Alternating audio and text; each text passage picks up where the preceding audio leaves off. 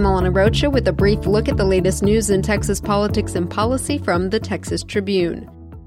Both U.S. Supreme Court nominee Brett Kavanaugh and the woman who has accused him of sexual assault are set to appear next week before the Senate Judiciary Committee.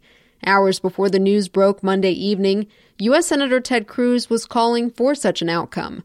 Both Cruz and Texas's senior U.S. Senator John Cornyn sit on the committee tasked with confirming Kavanaugh and are likely to question California professor Christine Blasey Ford.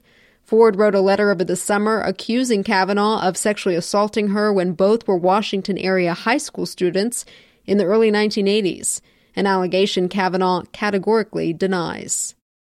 Cruz and his Democratic challenger Beto O'Rourke are making headlines for their response to the white Dallas police officer charged with killing an unarmed black man in his own apartment. At a weekend rally, O'Rourke suggested Amber Geiger should be fired for shooting Botham Jean. Cruz later criticized his stance, saying he wished O'Rourke, quote, and Democrats weren't so quick to always blame the police officer. Geiger remains employed, currently on paid administrative leave, despite facing a manslaughter charge for the September 6th shooting. The Tribune's criminal justice reporter, Jolie McCullough, explains that police departments often struggle to balance giving a fair review of an officer's actions and ensuring accountability after a seemingly unjustified shooting or incident, and that the process usually takes time.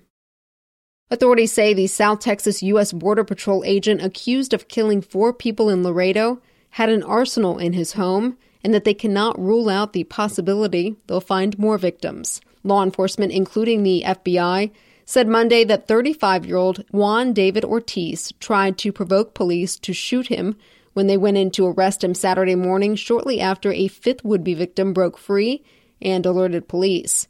Ortiz faces 4 counts of murder and 1 count of aggravated kidnapping. He's being held on a $2.5 million bond. Today on TexasTribune.org, we report on a West Texas school district considering hiring virtual teachers for its schools. Plus, check back with us at the end of the day for results and analysis of the special election runoff happening in Senate District 19. I'm Alana Rocha with the Texas Tribune. You've been briefed.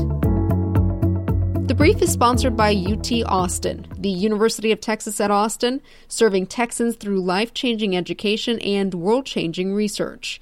More at utexas.edu.